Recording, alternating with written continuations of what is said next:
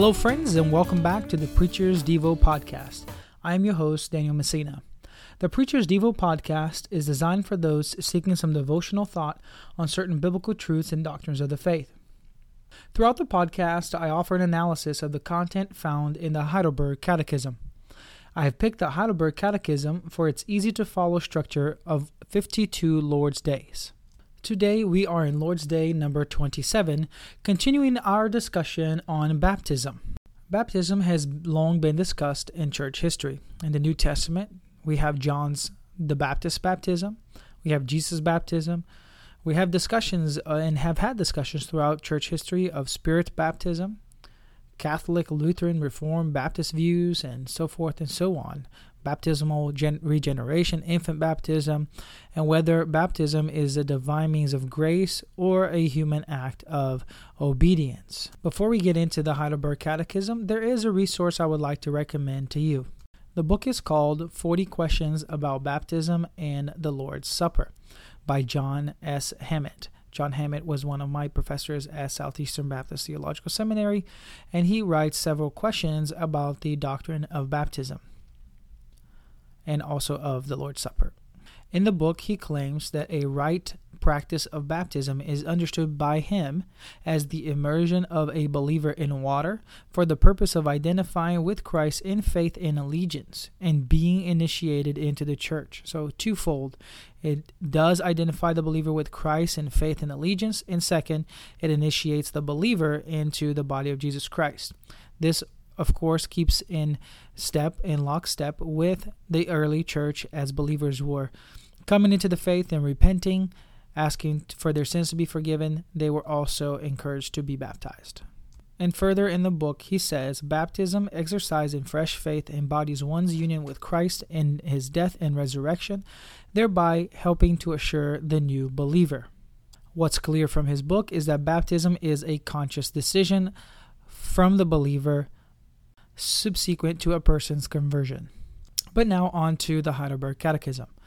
Day 27 begins with this question: does this outward washing with water itself wash away my sins? The answer is no. Only the blood of Jesus Christ and the Holy Spirit cleanses us from all sins. This is certainly different from the Catholic view of baptism. In the Catechism of the Catholic Church, in Section 2, in Article 1, under the sacrament of baptism, here's what it states. Holy baptism is the basis of the whole Christian life, the gateway to life in the Spirit, vitae spiritualis aya nua, and the door which gives access to the other sacraments. Through baptism, this is key right here, we are freed from sin and reborn as sons of God. We become members of Christ, are incorporated into the church, and made sharers of her mission or in her mission. Baptism is a sacrament of regeneration through water in the Word. So in the Catholic view of baptism, sin is washed away through baptism as the believer is regenerated through the water. The Reformed view espoused by the Heidelberg Catechism stands in opposition to such a stance. The key verse here is 1 John chapter 1 verse 7, which says, "But if we walk in the light, as he is in the light, we have fellowship with one another. The blood of Jesus, his Son, cleanses us from all sin." In other words, baptism does not cleanse us. It cannot clean us. Only the blood of Jesus can. His sacrifice on the cross. The Heidelberg Catechism yet asks another question. Why then does the Holy Spirit call baptism the washing of regeneration and the washing away of sins? That's a good question, isn't it? Mainly, it is a didactic device. That is basically what the Heidelberg Catechism claims. It answers it this way. God speaks in this way for a good reason. He wants to teach us that the blood and the Spirit of Christ remove our sins just as water takes away dirt from the body. Again, it's symbolic. But even more important, he wants to assure us by this divine pledge and sign that we are as truly cleansed from our sins spiritually as we are bodily washed with water. A symbolic move that baptism, like the blood of Jesus Christ, has washed us from our sin, is represented by the water washing away the dirt from our bodies. 1 Corinthians chapter 6 verse 11 says, "And such were some of you, but you were washed, you were sanctified, you were justified in the name of the Lord Jesus Christ and by the Spirit of our God." Here we see Jesus and the Spirit together in that verse. But again, keep in mind, it is the blood of Jesus that cleanses us from our sin, not the water. For instance, Revelation chapter 1, verse 5, chapter 7, verse 14. Faith precedes baptism. So therefore, Mark 16:16 makes more sense. Jesus says, "Whoever believes and is baptized will be saved, but whoever does not believe will be condemned." The same is true, for instance, in Acts chapter 2, verse 38, where Peter says, "Repent and be baptized, every one of you, in the name of the Lord Jesus Christ for the forgiveness of your sins, and you will receive the gift of the Holy Spirit." Remember, repentance comes before baptism. Therefore, salvation precedes baptism.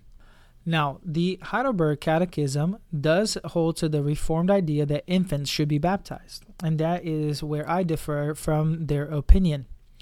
In Lord's Day 27, the question is asked, should infants too, or also, be baptized? The question is yes.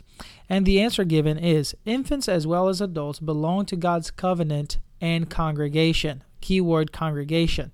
In other words, a baby born of Christian parents should be baptized, and therefore that baptism is valid because they are part of God's covenant and congregation. They continue with this answer. Through Christ's blood, the redemption from sin and the Holy Spirit who works faith are promised to them no less than to adults.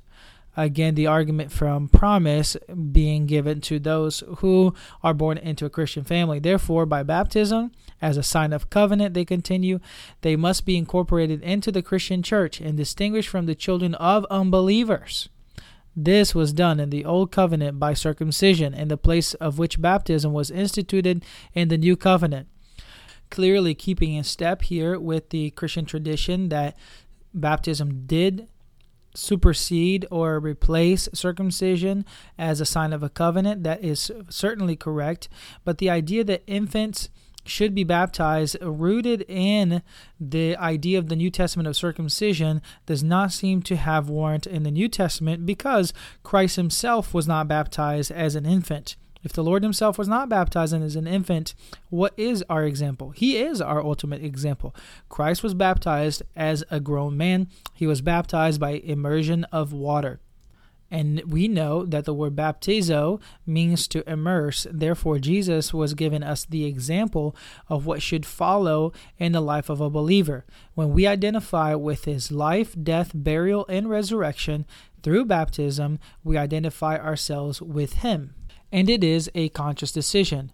An infant cannot make a conscious decision to be baptized. His parents are the one making the decision for him or her. Though it is true that Christ's blood and his redemption from sin and the Holy Spirit are promised to infants as well as adults, they are promised, however, to those who believe in Christ by faith. Infants do not have the ability to choose God by faith consciously. They cognitively are not able to make a decision of such importance as that. Oftentimes, the scripture used to support such a view come from texts like, for instance, Matthew 19:14, where Jesus says, "Let the children come to me, and do not hinder them, for to such belongs the kingdom of heaven." It also comes from the idea of birth in the womb. As life is formed in the womb, God creating human beings in his image. But the fact of the matter is, again, that baptism must be a conscious decision. Well, folks, that's it for our discussion on baptism. Starting next week, we will talk about the Lord's Supper and the view of the Lord's Supper from a Reformed stance. Thank you so much for joining. May the Lord bless you.